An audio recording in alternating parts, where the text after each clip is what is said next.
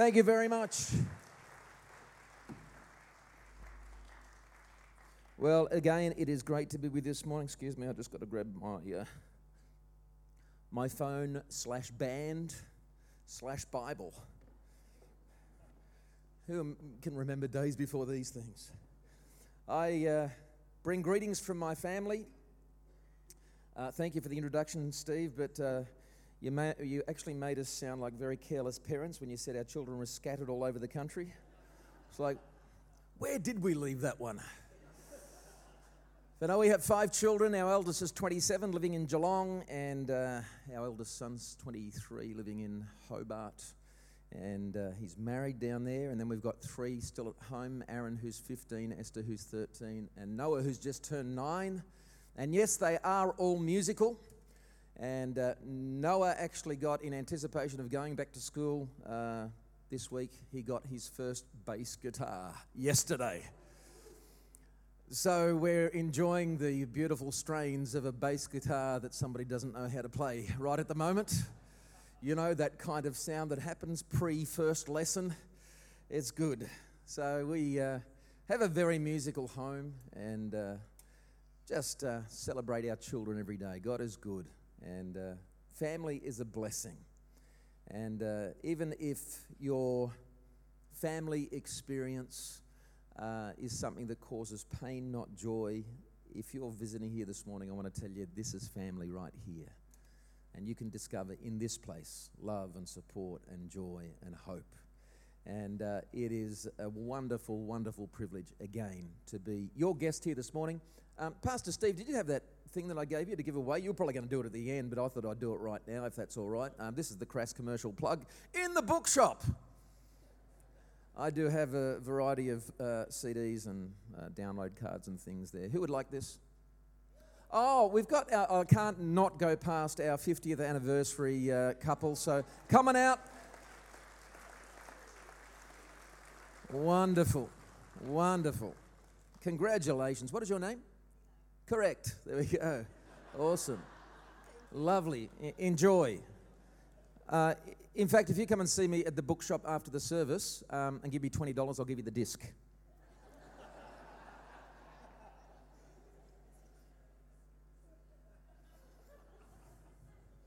It's in there, I promise.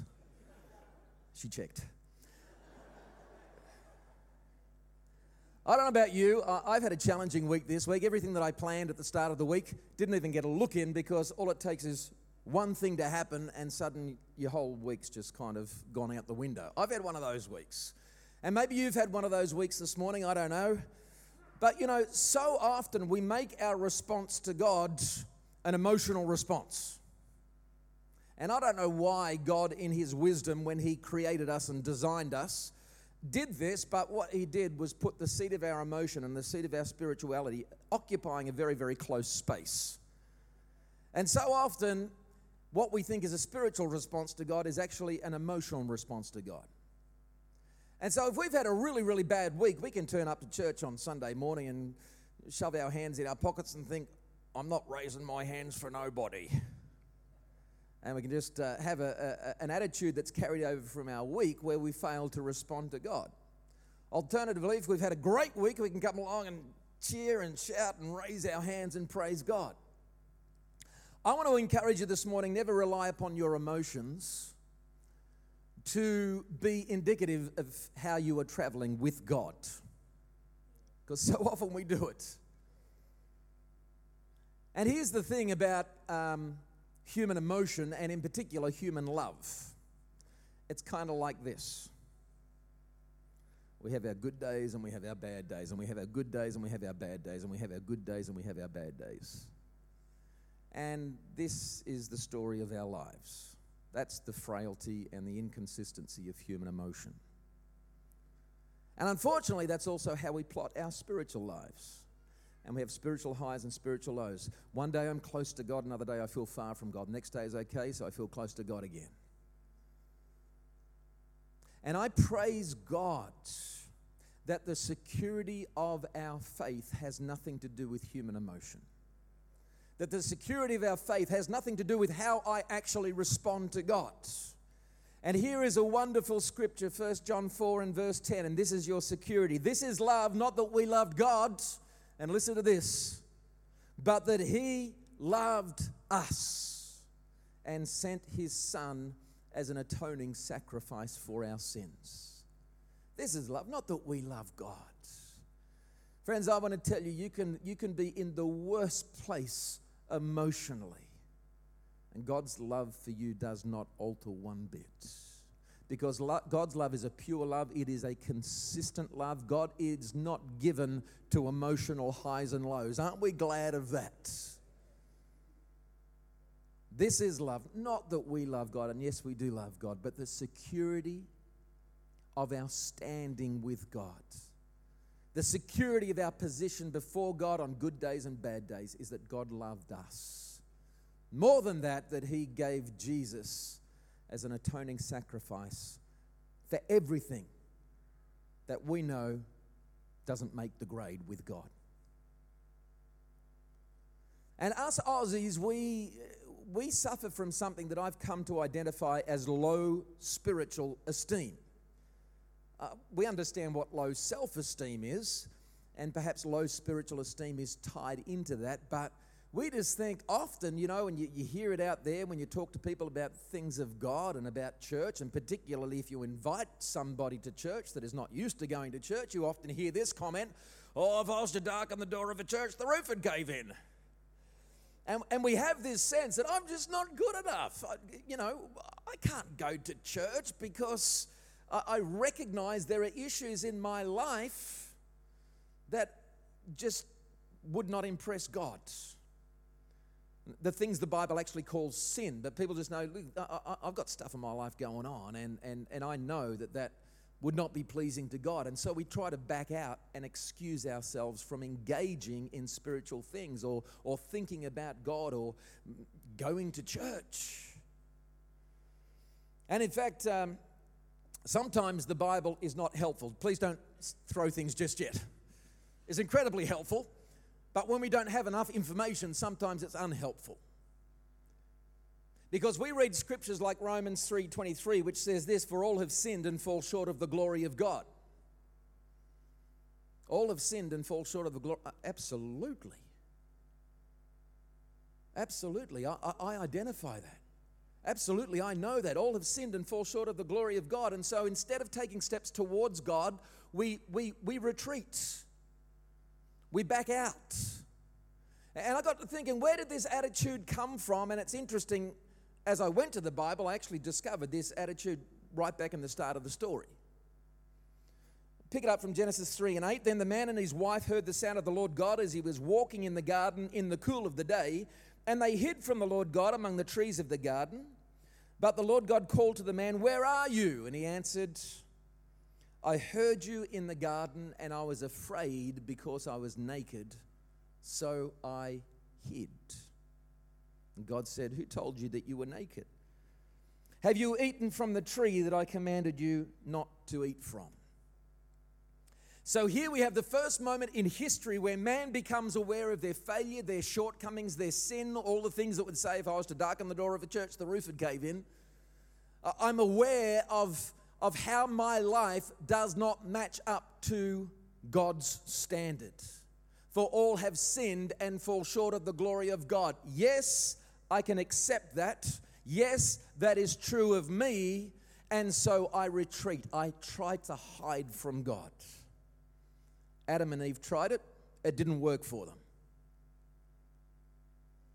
And in fact, the Bible tells us this in Psalm 139:7. The psalmist writes, "Where can I go from your spirit? Where can I flee from your presence? If I go up to the heavens, you are there. If I make my bed in the depths, you are there. If I rise on the wings of the dawn, if I settle on the far side of the sea, even there your hand will guide me, and your right hand will hold me fast." So the psalmist is telling us, you can't hide from God. You cannot escape God. So we are in a predicament. The Bible tells me, "For all have sinned and fall short of the glory of God." I identify with that. So my natural response then is to try and withdraw from God, to draw back and hide from God. But now the Bible's telling me I can't hide from God. So what do I do? Well, in my experience, and I've had the wonderful privilege in almost 30 years of ministry to travel to many parts of the world, and particularly with my work with compassion, I go into a lot of different cultures. And I'll never forget one of the first times that I visited Thailand. We were up in the north on the border of Laos and visiting some compassion projects there. And we had the opportunity just to go and visit this temple, which was certainly the oldest building I've ever visited. It was over 1,000 years old. And so we went just to see this place that we'd been told about. And as we arrived, there was a queue of people waiting to get in.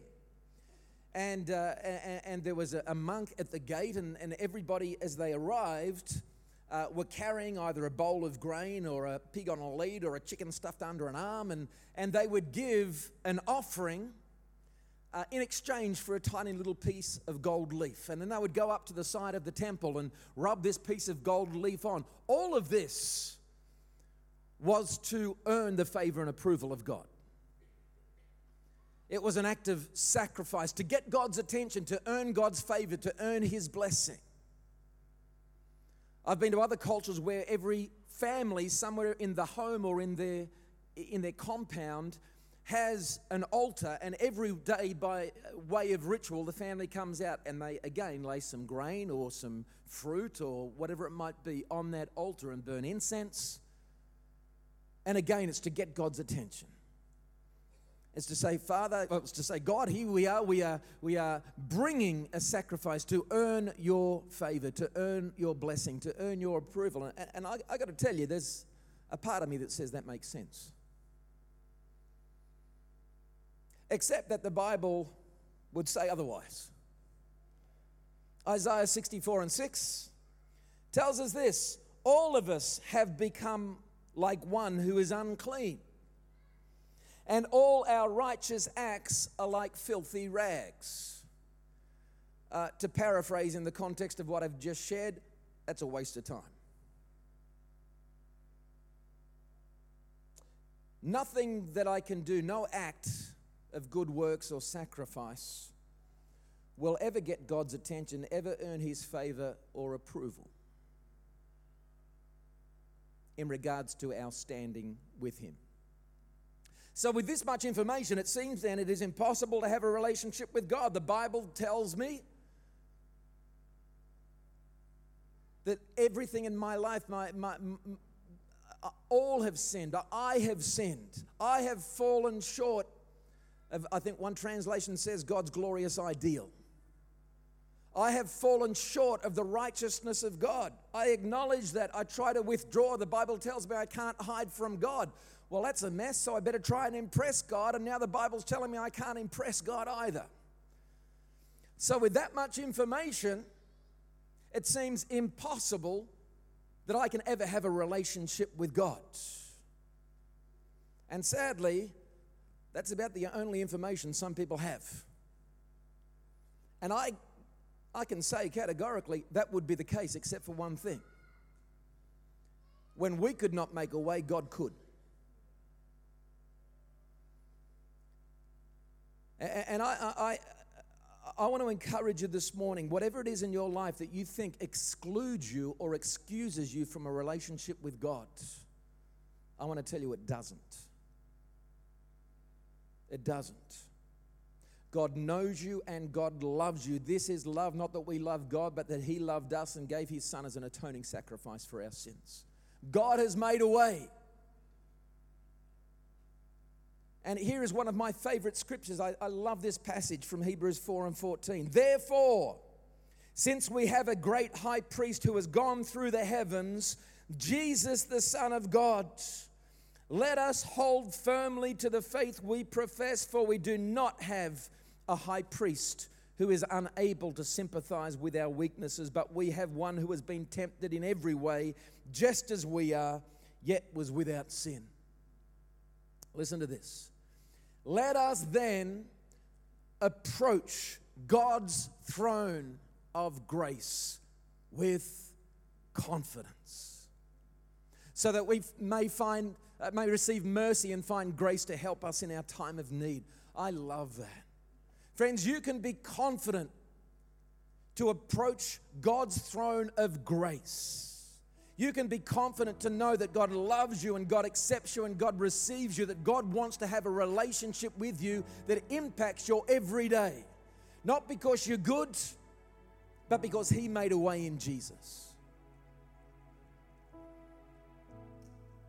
And people often do make excuses. Oh, there's so much pain in my life, so much hurt in my life. Look at my past. Or we feel the pain inside and we say, God, where are you in the midst of pain? You're on your throne, on the edge of the universe, looking at humanity racing crazily about. And we sometimes have the impression that He's like some kid with a magnifying glass burning ants. And we have this distant mentality of God. And Bette Midler sings about it. God is watching us, God is watching us, God is watching us from a distance. That is not the God of the Bible. God is not watching you from a distance. And every time we make accusation against God that says, God, walk a mile in my shoes. How do you know the pain? How do you know the suffering? How do you know what I'm going through? He has a one-word answer, and the answer is Jesus. I do know because you have a high priest. Not one who is unable to sympathize with your weaknesses, but one who has been tested in every way, just as every single one of us is, yet was without sin. And because of what Jesus has done, because this is Jesus, God Himself, God taking on the form of humanity, comes to know the pain of human life and human experience. He shares in your pain. God identifies with your pain. So there's no excuse that God doesn't know, that God doesn't understand. Friends, He does. And not only that, but He also doesn't hold your sin against you. And there is this beautiful picture that the Bible gives us, that when we say yes to Jesus, when we invite Him by His Holy Spirit to take up residence in our hearts, in that God void that exists in every human being, when we say, Jesus, take your rightful place within my life, the Bible gives us this beautiful picture that says we become clothed in the righteousness of Jesus. How awesome is that? You know what that means? That means that when God looks at me, He doesn't see my sin. He doesn't see my past. He doesn't see all the things that declare me unrighteous.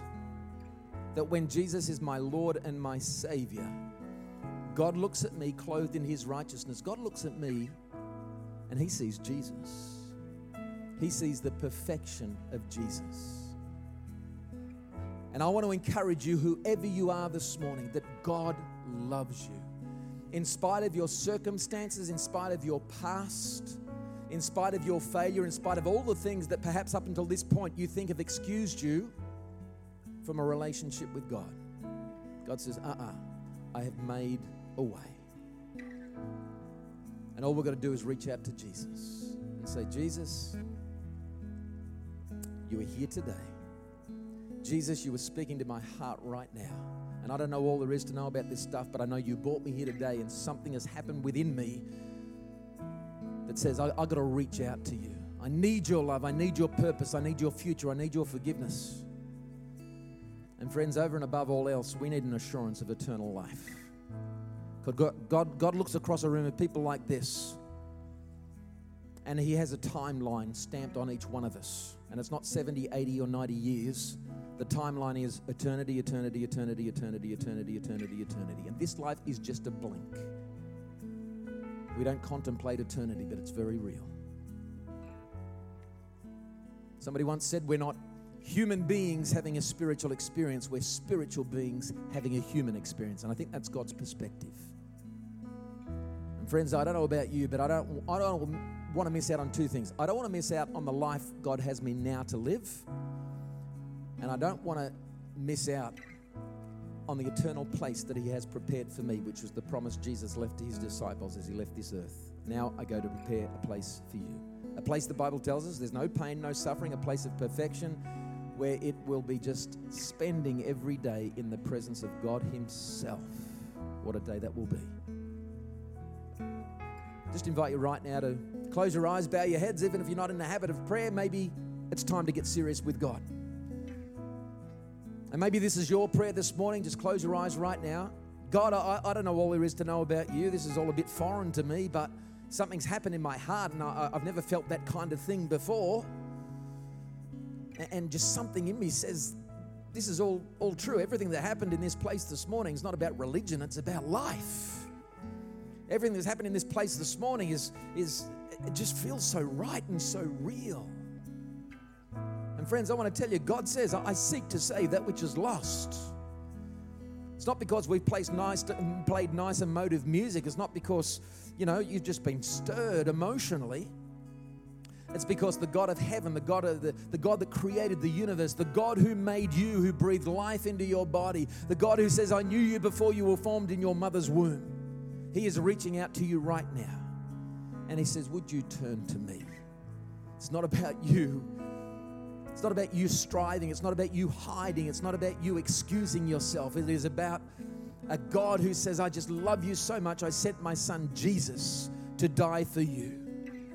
So cast your care upon him, cast your sin upon the cross, become clothed in his righteousness. And it is that gives us the confidence to know that God loves me and accepts me, because my identity is not in my past and my failure and my sin. My identity now is in Jesus.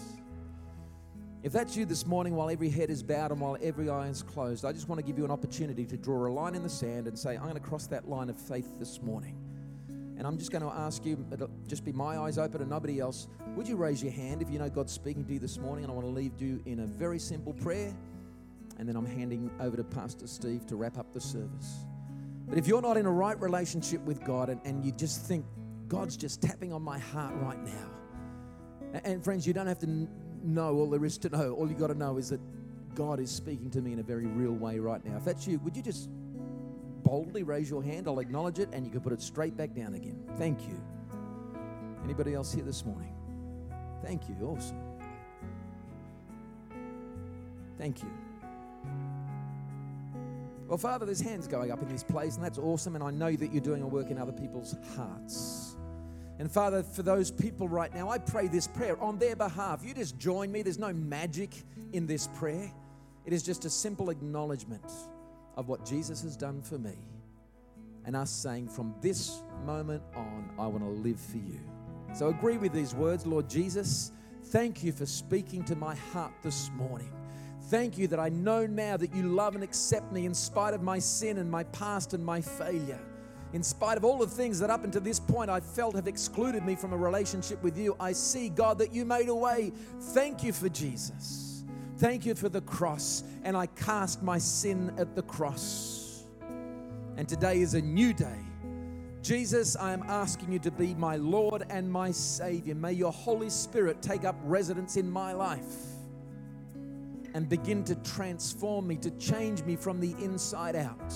I confess my need for you. I walk away from my old behavior, my past. Today is a new day, and I trust you. I choose to trust you and follow you from this day forward.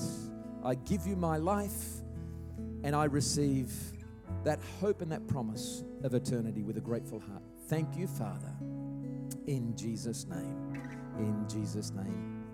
Amen. Amen. I'm just going to hand back to Pastor Steve. But I'm a visitor here this morning, as some of you are.